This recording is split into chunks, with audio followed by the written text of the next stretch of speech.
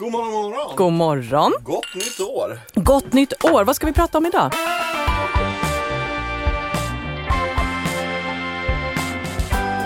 Ja, vad ska vi prata om idag? Vi ska prata nyårssupé. Yes. Vi ska prata bubbel. Ja. Vi ska prata med Petter. Ja. Och vi ska tala trender för 2018. Gud vad spännande. Men först, fram med flarran.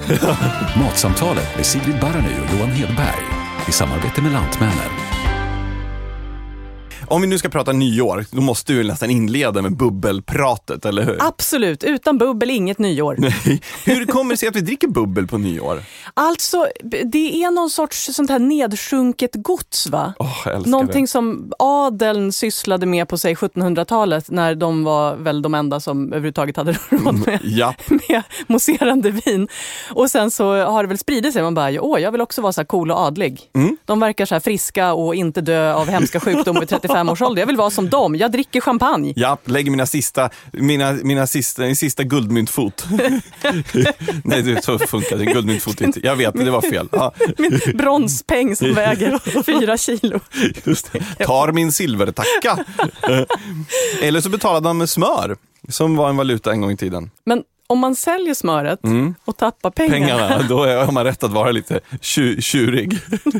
Gud vad roligt. Men du, grejen är ju den att man började dricka champagne någon gång på 1600-talet i Frankrike. Och sen så letades där förstås till svenska kungahus och adel. Och sen så letades sig ner i leden, så att säga. Och idag dricker vi ju enorma mängder champagne just på nyårsafton.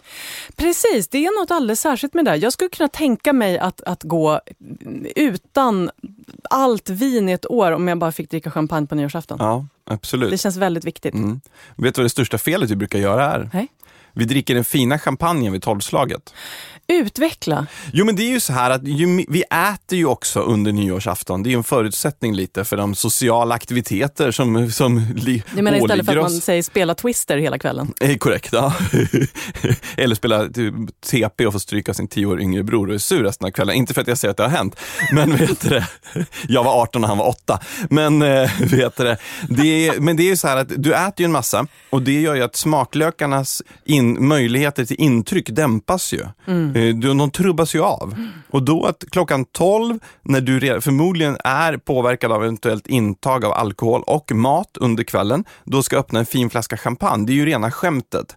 Vet du vad man ska göra? Du ska ta den där finaste flaskan champagne och så ska du servera den till gästerna när de kommer. Därför att det är då alla smaklökar är på topp. Just det. Sen tar man en bra champagne, absolut, men som ligger kanske i en mycket lägre budgetnivå, och har vi 12-slaget. Ja, men precis. Egentligen skulle man kunna dricka lite vad som helst som hade bubblor i sig. Men eller hur? Eftersom att man ofta kanske också står ute i snön och tittar på fyrverkerier. Ja. Och både ens näsa, ens läppar, ens hela smakapparat kommer att vara lite förfrusen. Och det kommer ändå lukta krut i luften. Eller hur, va? Vad vill man dricka då? Med krutdoft, jag tänker direkt något gammalt fältslag, någon ljummen mjöd kanske. Det är doften av krut, auran runt omkring. Jag tänker någonting tröstande, kanske varm mjölk med lite honung. Men det där är intressant, just 12-slagsdryck.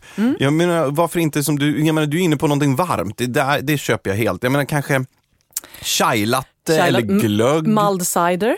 Het, kryddig äppelcider. Glühwein är ju en klassiker. Men någonting sånt som man kan få värma sig när man står där ute och sen så lite, kanske man har ugnen igång, vedugnen, va? Och så rostar man lite kastanjer samtidigt som man serverar i små strutar medan folk står in och säger åh och när det smäller. Och sjunger Old Lang Syne. Ja, just det. Och bränner sig om sina förfrusna fingrar. Det låter som ett strålande nyår. Men om vi nu är inne på det här med nyårspartaj och hur man får till det. Jag tänker så här, det finns ju 2 delar av det här. Det ena är ju själva maten, naturligtvis. Och det andra är hur man sätter stämningen. Alltså så här, hur får man en nyårsfest att verkligen rulla?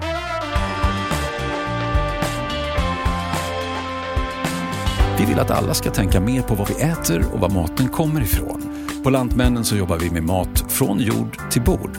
Och finns det egentligen ett viktigare samtalsämne än mat? Vi har bett matprofilerna Sigrid Barany och Johan Hedberg att prata om mat. Om råvaror, matproduktion, matlagningstips och en hel del annat som handlar om just mat. Välkommen in i samtalet.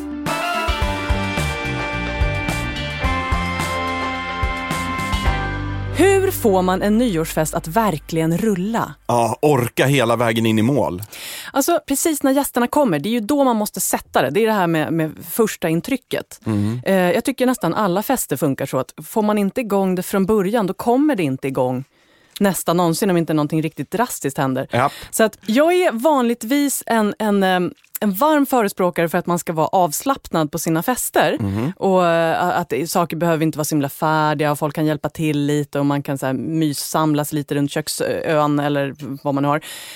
Men här, nyårsfester, där är det något lite annorlunda tycker jag. Just därför att man ska hålla länge och man måste sätta den här glittriga, härliga partajstämningen. Nu följs vi åt in i nästa år. Ja. Framtiden står för oss där.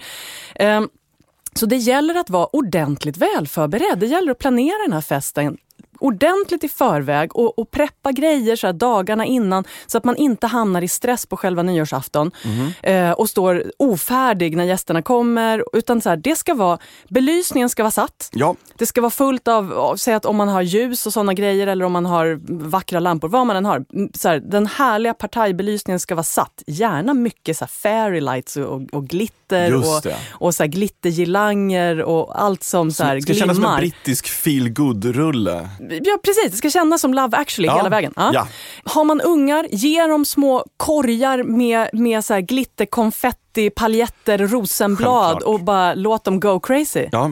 Det kan ju bli jättekul så här, göra hela hemmet till så här, snökula, nyårssnökula. Bara, ungar, få allt att glittra. Alla småbarnsföräldrar hatar det just nu som bara måtte inte ungarna lyssna på det här. Men sen också så här, nyttja träd och sånt i trädgården. Häng upp så här, köp så här billiga IKEA-lyktor med värmeljus i och häng upp många. Tänk överflöd. Hitta en sån lykta, häng upp ett gäng av samma sort liksom. Precis. Det är jättefint. Precis, och, så här, och bordet ska ju vara redan dekorerat. Ja. Jag tycker det är vackert med lite så här, plocka in lite natur. Och har man så här frusna rönnbärsklasar eller har man så här, några vackra grenar eller köra med så här, murgröna girlanger. Alltså köpa murgröna och bara knipsa av och lägga vackert så här, som en löpare på bordet. Sådana grejer. Så allt är klart och dukning, mat, allt är fixt och man har en fet spellista. Ja, för det är viktigt att stråkkvartetten är på plats när gästerna kommer. Ja. Jag har tejpat fast sin spellista i golvet och bara 1, 2, 3, nu kör vi. Viola da Gamba. Nej, men jag menar så här. Det kan ju vara jättekul så senare på kvällen att man håller på, den här låten måste vi ha eller nu måste vi dansa till det här. Men när man kommer, då är det skönt att ha någonting så här, som redan är igång och musik som är rätt pepp som kommer för så här, du vet, rätt årtal för de som är på festen. Exakt, för det gäller ju att synka den här åldersskillnaderna. Precis. Så att man inte spelar liksom harder, faster, scooter. Om det inte är så att man hängde i ravekretsar på den tiden. Vi har säkert Docklands reunion nyår. Men verkligen så här, spellista gjord för feelgood, gjord för att folk ska minnas, peppas och bli så här, den här, gud vad härligt så här, jag vill dansa. Den sortens. Så här. Om man vill dansa. Ja. Och sen att de raskt får någonting att äta och dricka. Ja. Det här är centralt för fester. Det finns ingenting som så dämpa stämningen som att behöva så här, stå och hänga runt länge innan någonting riktigt händer. Jag var på nyårsfest en gång där man fick en gammeldansk, det första som hände innan man fick av sig dojorna. Det är lite läskigt. Ja. Men det ger den här effekten att det är som att hoppa fallskärm, va? Det är som man bara rätt ut och bara gammeldansk och sen är det igång för man har varit med om att alla varit med om någonting knäppt. Ja. Man får inte komma in i huset innan man har sänkt sin gammeldansk. Ja, herregud. Det där är också så häftigt för om man har möjligheten, resurserna, ställa upp ett litet serveringsbord precis innanför dörren. Och när gästerna kliver in så ha någon liten dessertsked med någonting gott på eller ha någon liten kanapé eller ha någon liten krustad eller ha någonting så de bara direkt får en smack som kommer att sätta stämningen för resten av kvällen. Det räcker med någonting litet så här, bara en liten löjromstoast. Eller en liten cake pop till barnfamiljen. Ja, så här, exakt. Glada grejer, färgglada, vackra, någonting som där det känns att jag har kommit till ett bra ställe, nu kommer allt att bli kul. Exakt. Det handlar inte om att göra folk mätta, det handlar om att göra dem nyfikna och ännu mer på. Drömmen är att när barnen är tillräckligt stora och man inte har småbarn i den bekantskapskrets man firar nyår med, det är att man har en bricka med nyöppnade ostron som står innanför. Så du får ett glas champagne direkt och ett ostron. Slurp rätt in. Och då känner man ju direkt bara, jag vet inte, jag får ju någon sån här harmoniserad Sex and the City-känsla på det. Liksom ställa av er Manolo Blahniks, ikväll kör vi barfota.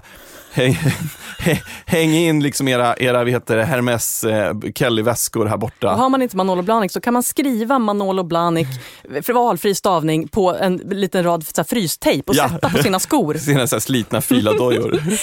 Då kommer vi till det här med klädsel. Ja. Jag tycker att nyårspartiet, för att få det att vara så här glitsigt, då är det klädkrav. Ja. Jag gillar avslappnade fester till vardags. Sådär, kom som du är, sitt i morgonrock, ha kul. Men nyår, där är det så här, det ska vara lite krav. Det ska vara så här frack eller smoking eller långklänning eller maskerad eller så här, har du en sammetsbläser, ta den. Alltså man ska kunna dra ut sina absolut knasigaste, glitsigaste kläder, det man aldrig har i vanliga fall. Ja. Och har man inget, då får man väl typ köpa en glittersjal och ha på sin vanliga kavaj eller någonting. Ja, någonting som gör att det blir så här out of the ordinary. Ha mindset att du är någonting av en blandning mellan Måns Zelmerlöw, Gary Glitter och Dame Edna på en scen i Vegas. Det är liksom det ingångsvärdet. Snygg och helt out there. Precis, exakt. Och om det är så att du råkar ha en vit barockperuk som är en halv meter hög, ta den. Yes.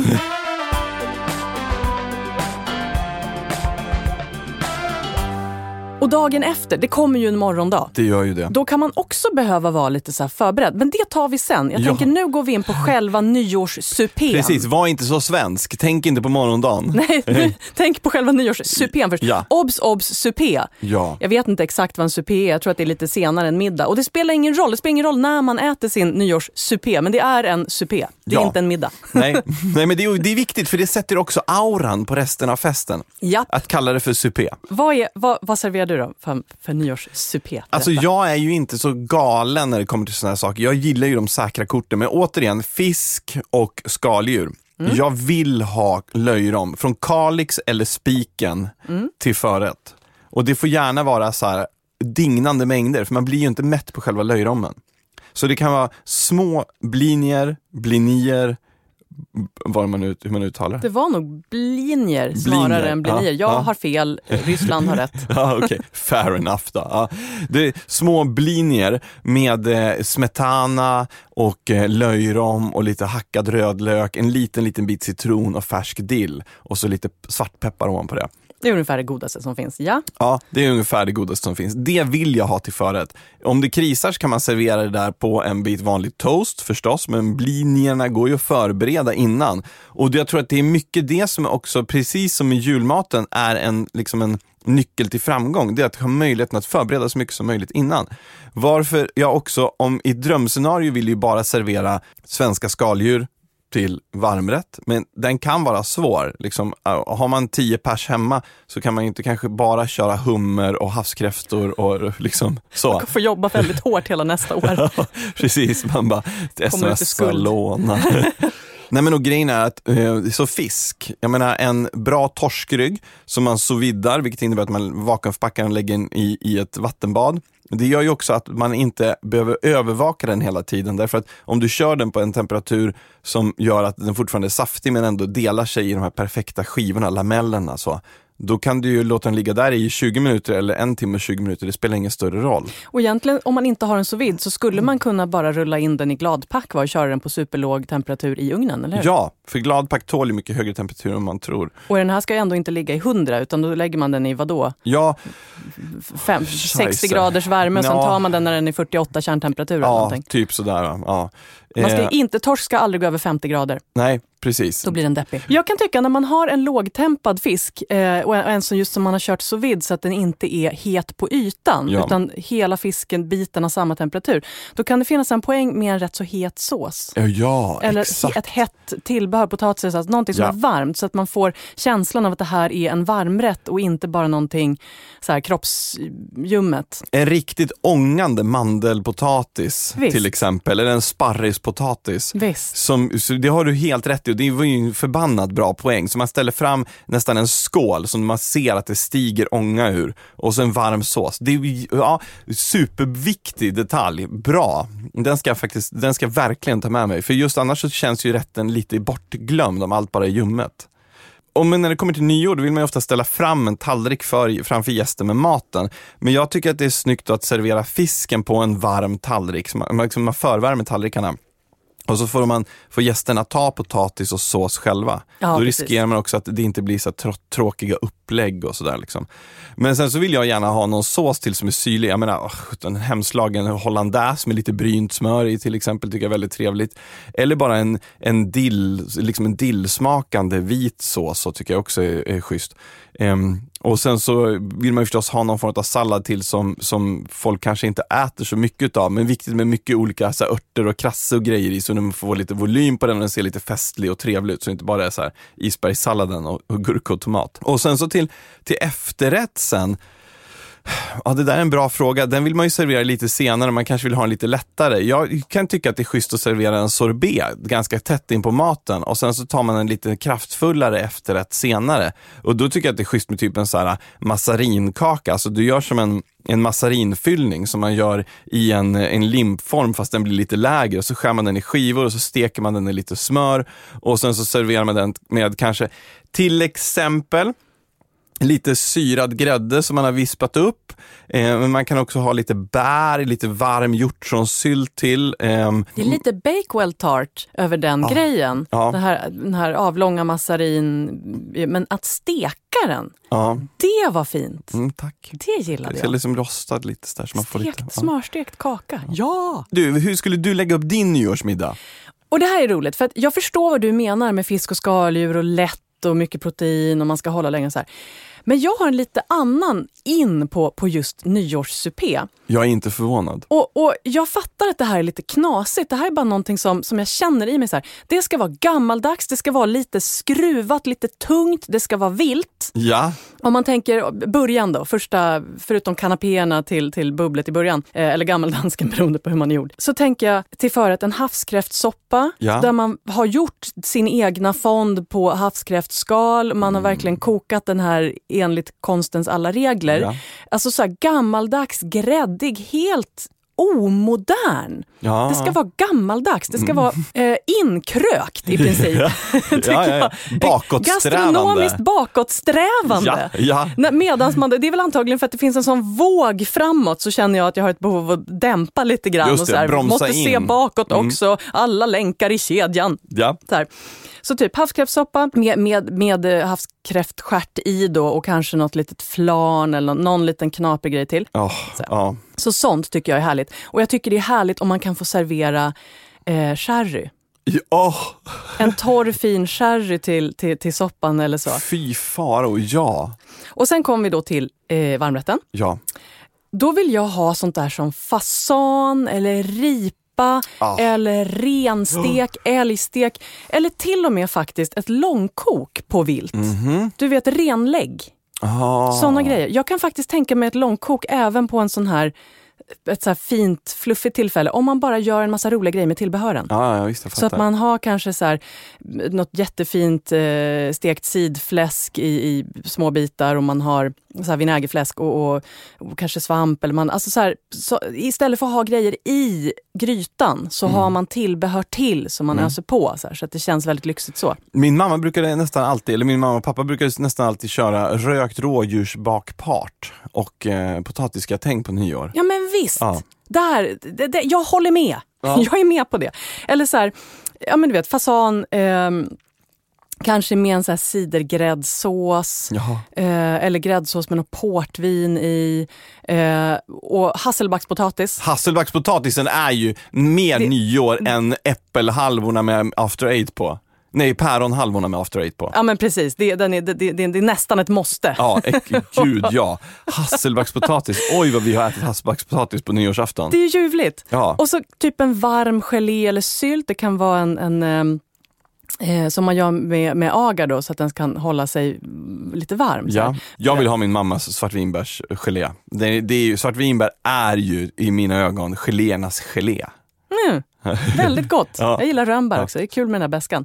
Men det kan naturligtvis bli lite så här struligt med vin och sånt. Ja, och sen typ brynt brysselkål. Kanske med lite fläsk i och sånt. Fläsk i. Visst. Du ser, jag backar inte från tyngden. Nej, det är tunga grejer det här. Den här sover man gott på. Japp. Ja, man smiter ut till hammocken och drar ett par fällar över sig och dunar in.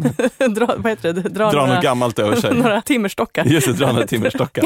Sen håller jag med dig om det här med att ha någon liten mellanrätt, någon liten upppiffar. Och egentligen är jag skeptisk till sorbet under middagar. Därför att det kyler ner munnen. Vilket aldrig är bra när man ska smaka goda grejer. Men just så här och på nyår och när man får tunga grejer så är det lite härligt. Jag måste så här, revidera min sorbet-uppfattning och säga att här är det okej. Ja.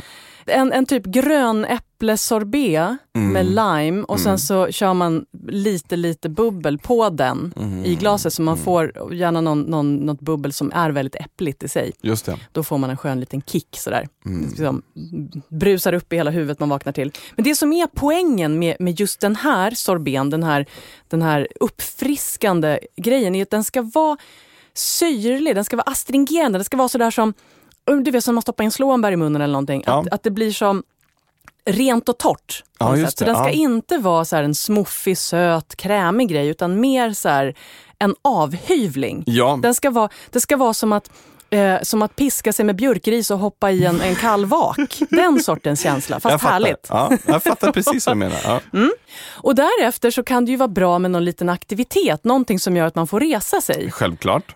Typ så här, vi har gjort en snitslad bana med marschaller och hängt upp barnens konstverk i trädgården. Nej, jag vet inte. Men någonting som gör att man bara får röra sig lite. Ja, precis. Vet du vad jag brukar rekommendera då? En promenad. En promenad. Ja, därför att grejen är så här, ungarna, de tycker ändå inte att det är kul att gå ut och hitta på någonting. De håller på att leka, man kommer igång och lekt med någonting, de har börjat spela Minecraft ihop eller Roblox eller någonting. De är igång, va? Det är vi vuxna som har problemet, det är vi som måste röra på oss. Och det värsta som finns, det är när någon har hittat på en sån här krystad lek. Ja. Som man bara, nej men alltså det är ingen som tycker det här är roligt, men okej, fine, vi gör det här så vi kommer vidare. Då är det bättre att vara så här, nu tar vi en promenad runt i grannskapet. För det är lite mysigt, man möter andra som är ute, man kan få tillfälle att gå och prata lite och man lättar upp i huvudet. Hoho, där prostinnan. Ja, just det. Jag tänker nu... God afton. God afton, precis, doff your hat. Jag tänker att man går där i krinolin naturligtvis. I någon form av så här, idealiserat förutlandskap. Ja, och man har ju häst och vagn bakom så man kan få kliva upp ifall man inte orkar gå hela vägen. Men på något sätt måste man ju ha en mental höghatt och mental häst och vagn och krinolin. Det är det som är hela min inställning till nyårspartiet. Ja, egentligen någon på någon åkgräsklippare som åker bakom. Och när man väl har kommit in och värmt upp sig igen och fått ordentliga rosor på kind, då får man till exempel, tänker jag, en havtornsparfait med ett knäckflarn. Snyggt. Eller med lite mandelmaräng. Och här tänker jag så här, de här nya roliga grejerna som går att få tag i alla så här cupcake-butiker. Bladguld, guldpulver, glittra på, gulda på. Ja.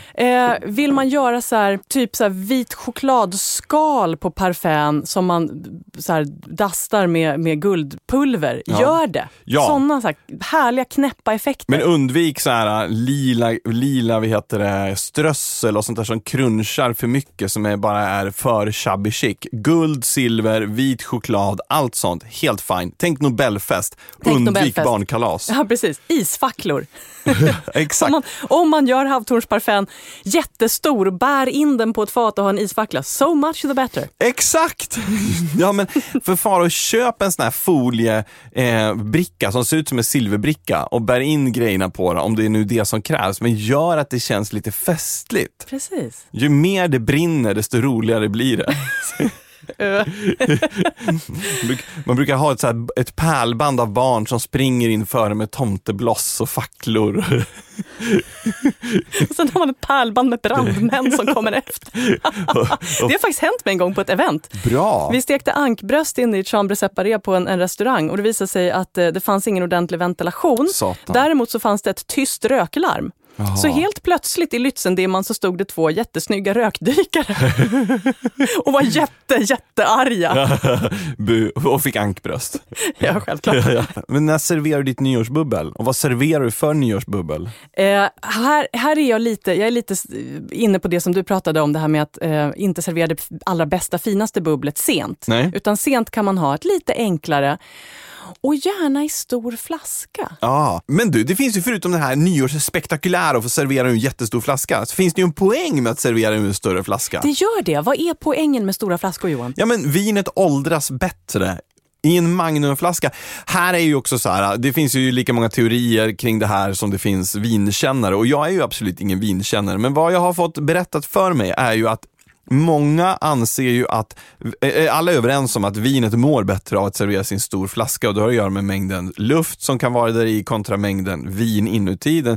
Det tar längre tid för den att mogna. Det innebär också att det fönster när den är perfekt är större. Du har en större window opportunity att öppna den. Därför att det handlar inte om att alla champagne ska lagas så hur länge som helst. De har liksom en perfekt fönster. Men sen så... Sen är det väl också sådär att många som jag har pratat med anser att går man högre än Magnum, då har man inte så stor vinst. Men att skillnaden mellan en vanlig flaska och en Magnumflaska, den ska vara monumental. Mm.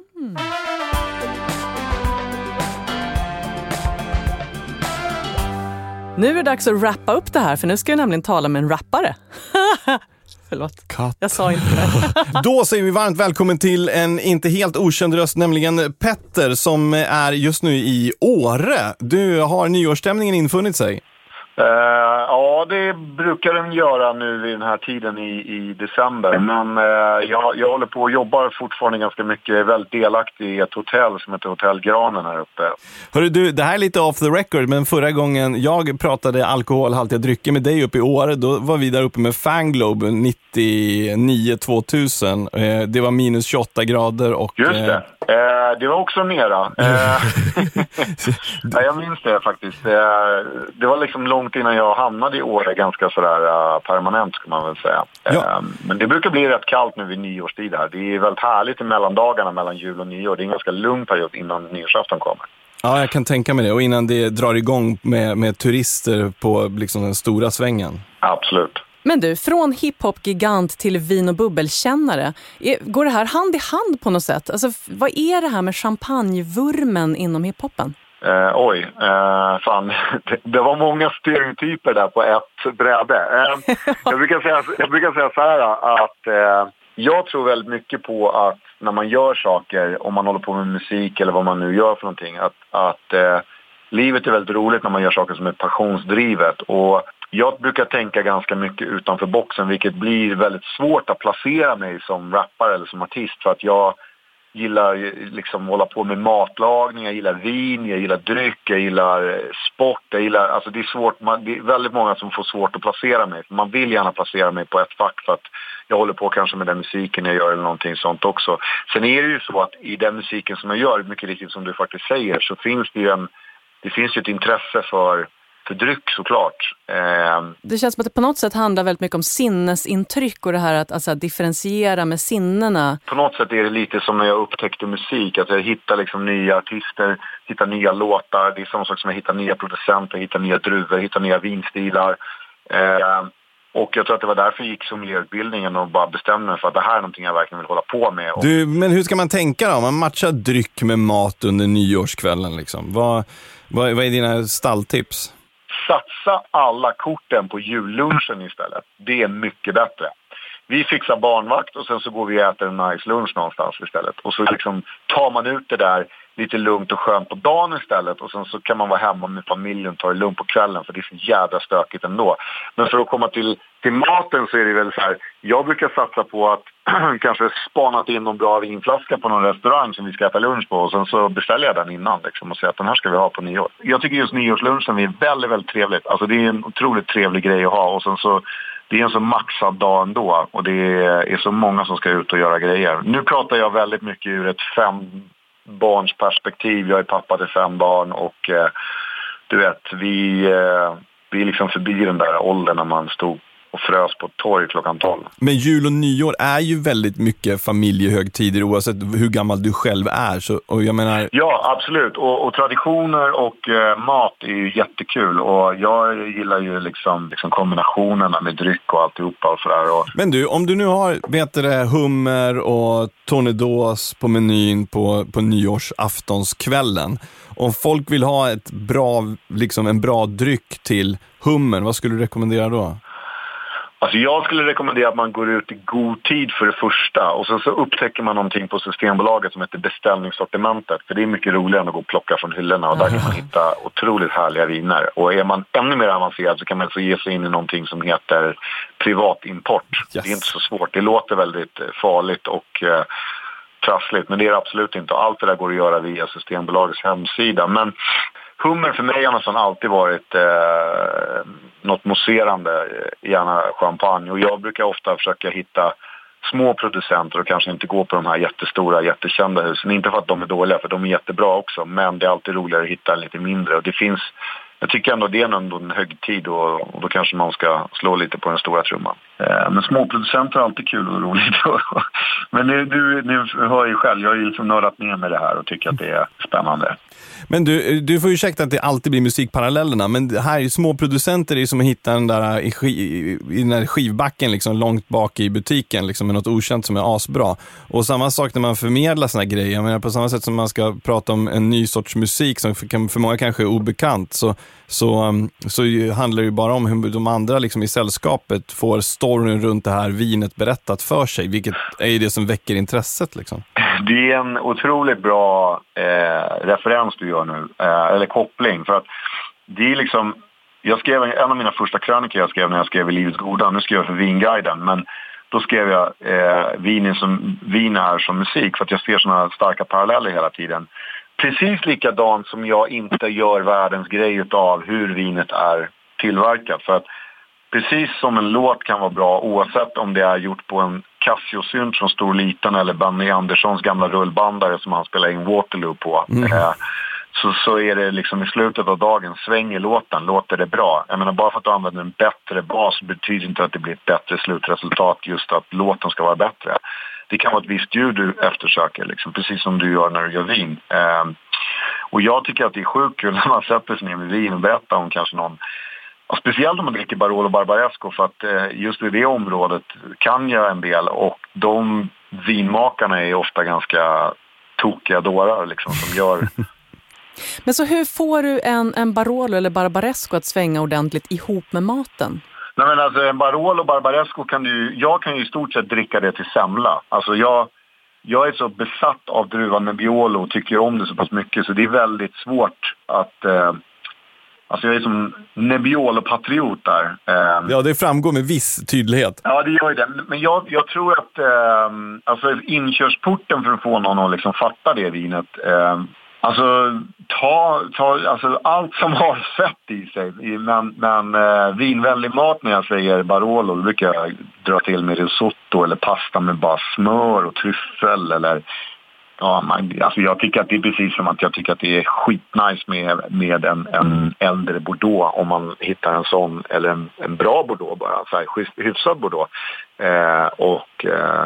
Typ en kött, det kan vara lövbiff och bearnaisesås och liksom potatis, det är jättegott. Det är bra, det är kontrasterna däremellan. Och vilken tur att det råkar vara tryffelsäsong just nu. Ja, det är det. Alltså folk tryfflar i sönder sig just nu. Det snackas om tryffel överallt, tycker jag.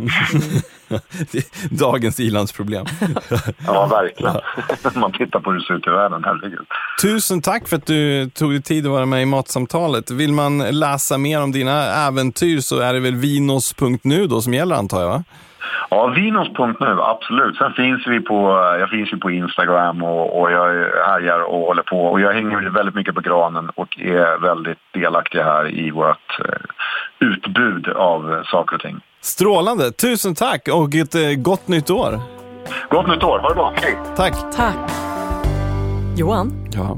Vi pratade just med Petter. Ja, jag märker att du är extremt starstruck och han må vara en av Sveriges mest framgångsrika artister på väldigt många år och påverkat extremt mycket. Men jag noterar dina rosiga kinder. Om jag fnittrar mig igenom resten av avsnittet, är det okej då? Ja. Jag tror ju på fullaste allvar. Och då säger du såklart! Ja, just det, ja. Jag brukade ha hans låtar i min lilla pytte-iPod när jag joggade jättemycket. Han har tagit mig upp för cirka 900 uppförsbackar.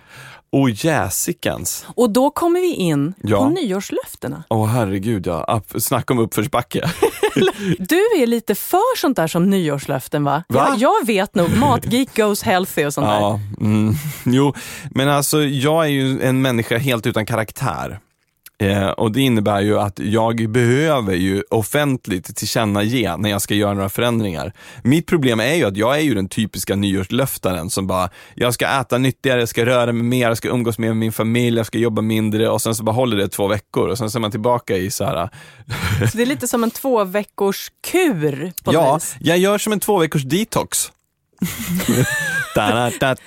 You need to keep a straight face when you say that.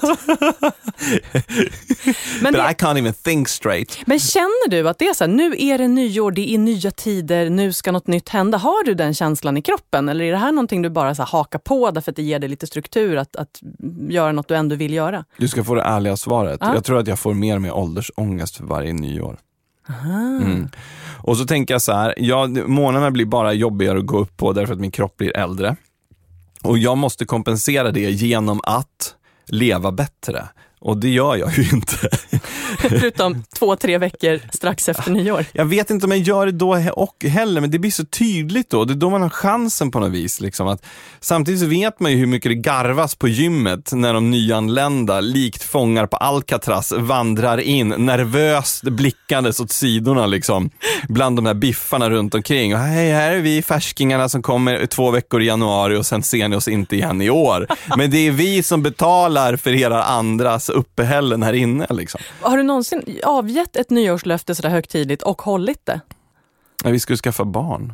Det gick bra. Ja, gick lite för bra. Det är ganska rejält ändå. Jo, men det var väl en sån där grej liksom att nu ska vi, det var en sån sak. Och sen tror jag att många gånger hänger folk upp det på så här hälsoaspekter liksom, att jag ska äta nyttigare eller jag ska röra mig mer. Exakt, nu kommer du in på någonting här. Jag är nämligen emot den här hetsen att man ska förbättra sig själv runt nyår. Att det är så här, jag dög inte det här året heller så nästa år ska jag bli smalare, smartare, lära mig spanska, jogga, gå ner 13 kilo och så vidare. Men nej, vi duger! Ja. Det, så här, den här hetsen att man ska så här, ransaka sina fel och problem och så ska man anstränga sig och lida och göra någonting åt det. Jag säger fuck that shit. Jag säger, ska det någonting man ska förbättra, då är det väl världen. Ja. Gör någonting, lova att göra någonting för världen då, som gör den bättre. Det här var faktiskt jag rantade om det här för ett par år sedan när jag bloggade. Jag kände mig så arg på alla nyårslöften som kom från alla håll och bara, jag ska bli bättre och finare och jag ska så här.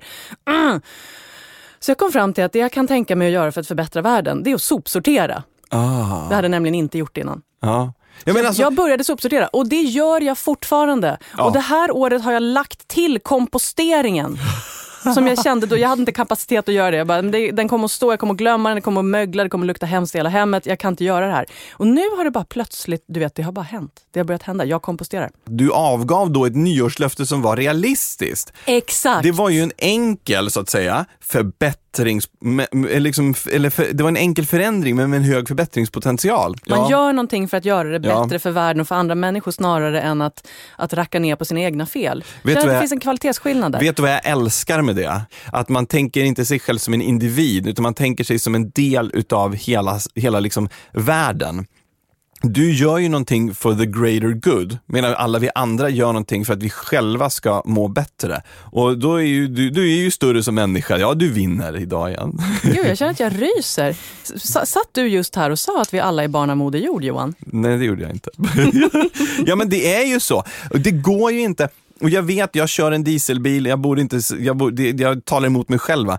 Men vi är ju en del av någonting mycket, mycket större. Och om jag har skaffat barn satt dem till den här världen, då vill jag att de ska ha en så bra värld som möjligt. Då måste jag ju också engagera mig lite i det. Jag kan ju inte bara kräva att alla andra ska göra de där förbättringarna. Wow, jag fattar vad du menar. Jag känner att det här, I rest my case. Men jag tycker att det sätt som du avlägger nyårslöften på är det fler som borde fånga upp. Och det är fler som borde göra. Och det kan vara att man så här, gör någonting enkelt. Man blir medlem i Världsnaturfonden. Puff. Ja, det är okej. Autogiro. Ja, så är det löst. Ja, vad hade du för nyårslöfte? Höll det där? Man bara, you fucking bet I did, bitch.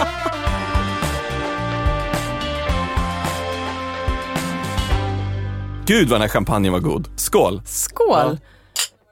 Ja. Och när man då har druckit sin goda champagne på hela nyårsnatten, då kanske man är lite lurvig i huvudet dagen efter. Japp. Vad vill man äta då? Hur ser man till att det nya året börjar lika gott och härligt omhändertagande som det gamla slutade? Alltså, det finns ju alltid några ostron och hummerstjärtar kvar. Men är det verkligen ett gammalt öppnat ostron man vill ha på nyårsdagen? Vet du vad jag vill ha? Frigolitlåda, pommes frites, vitsås, rödsås, riktig jävla tokplågad kebabkött från random källa liksom. Det är den jag vill ha. Jag vill sitta och slafsa i med den hemma, i hemmets trygga vrå. Men det är ju också den dagen där vi svenskar köper mest pizza på hela året. Vet du, det förvånar mig inte det bittersta. Nej.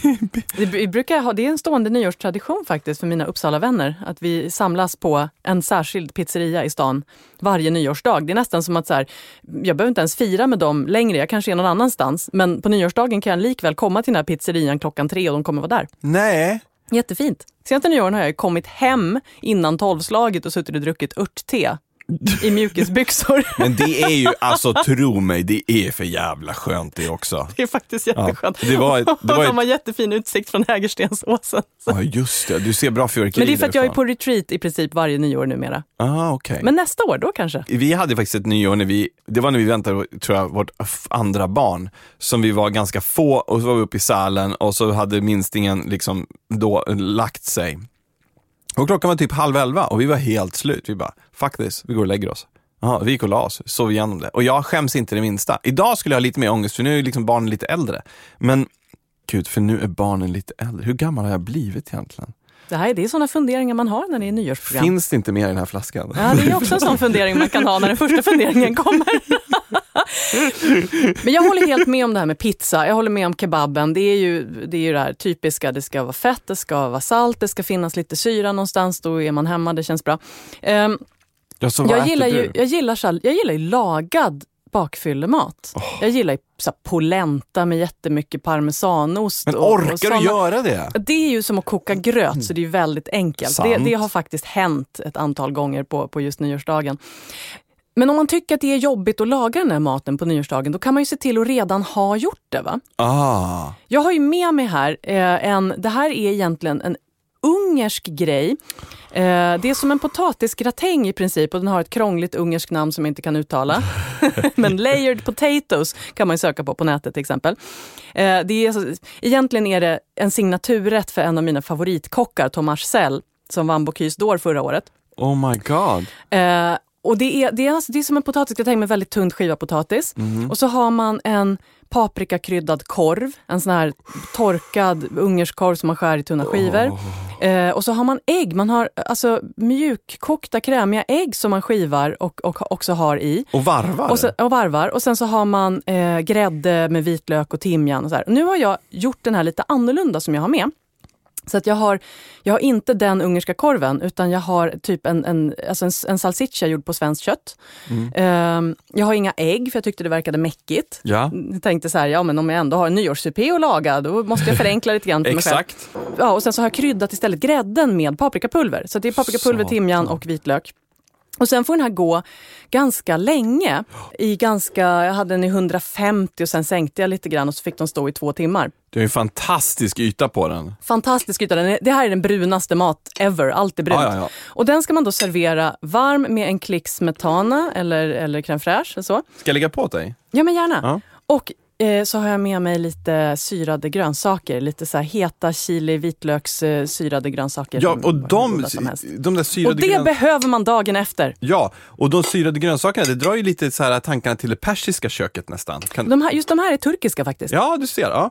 Och det där är bra, för det är lätt att man glider in i fettspåret bara. Och man behöver någon syra som bryter. Det är ju det som är så här, storheten med street food är ju så här fett, salt, surt. Ja. Den kombon. Ja. Och jag tänker ju att så här, fermenterade grönsaker, det bara plockar en ju rätt upp och man mår toppen.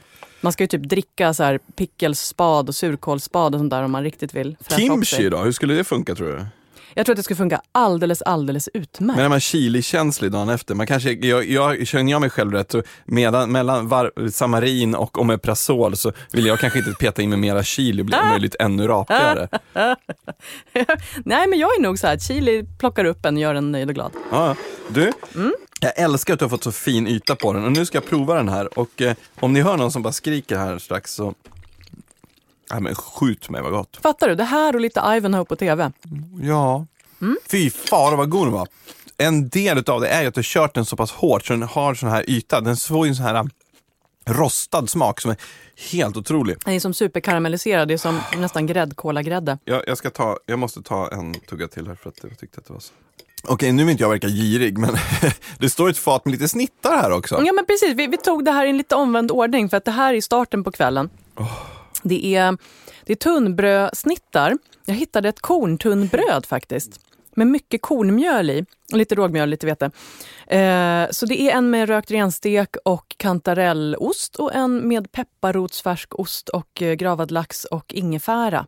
Och sen är det lite såna China Rose-groddar. De är lite starka, smakar lite räddisa och så är de så här lila-gröna, väldigt vackra. Och du har någonting rostat på den? Ja, det är lite rostad lök ovanpå mycket för att få lite trevligt. krisp sådär. Vilket är så viktigt. Okej. Erst kommt das fressen, dann kommt die Moral, som Brecht sa. Det vill säga, ge oss först käk och moralen sen. Med stor poäng. En hungrig människa kan inte förbättra ett samhälle. Absolut inte. Ja, men alltså. Hell yeah, baby. Hell yeah. Det är bara upp på skorten och dra iväg. Du, har du några nyårslöften? Jo, men vet du vad jag ska göra under 2018? Nej, och jag tog en tugga här. Jag får nästan säga att det här är en sån där grej bara för mig. Det här är ett löfte till mig själv. Jag ska se till att jag får sjunga. Jag har inte sjungit i kör på jättemånga år och jag längtar efter det. Intressant. På något sätt ska jag se till att jag får sjunga regelbundet under 2018. Den är bra. Och hittar jag ingen kör, då kommer jag sitta här och sjunga för dig. Ja, det är bäst att du stödjer min nyårsintention här nu så att du slipper. Så om en kör kan vara snäll och ringa hit så vore vi väldigt tacksamma för det. Det finns i beskrivningen. Så kommer Johan och baka bullar till er, jättemånga bullar. Jättegärna. Du då, har du någonting? Och det här är så typiskt det som jag pratar om att man inte ska måla upp för stora grejer. Men jag ska inte jag ska inte sitta hemma på kvällarna och jobba nästa år. Fin!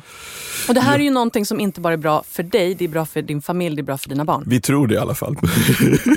Bara, farsan, sluta trakassera oss, sätt dig och jobba. Nej, men det blir väldigt mycket så att framförallt när minstingen har lagt sig, som går och lägger sig lite tidigare, så sitter jag oftast och jobbar. Och det är inte hållbart längre när jag vill kunna njuta av vår trädgård. Och min familj förstås.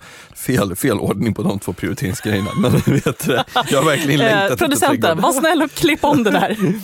Nej, men så jobba mindre på kvällarna. Det låter väldigt hållbart. Ja. Jag är för. Kan inte du avsluta här och sköta under tiden?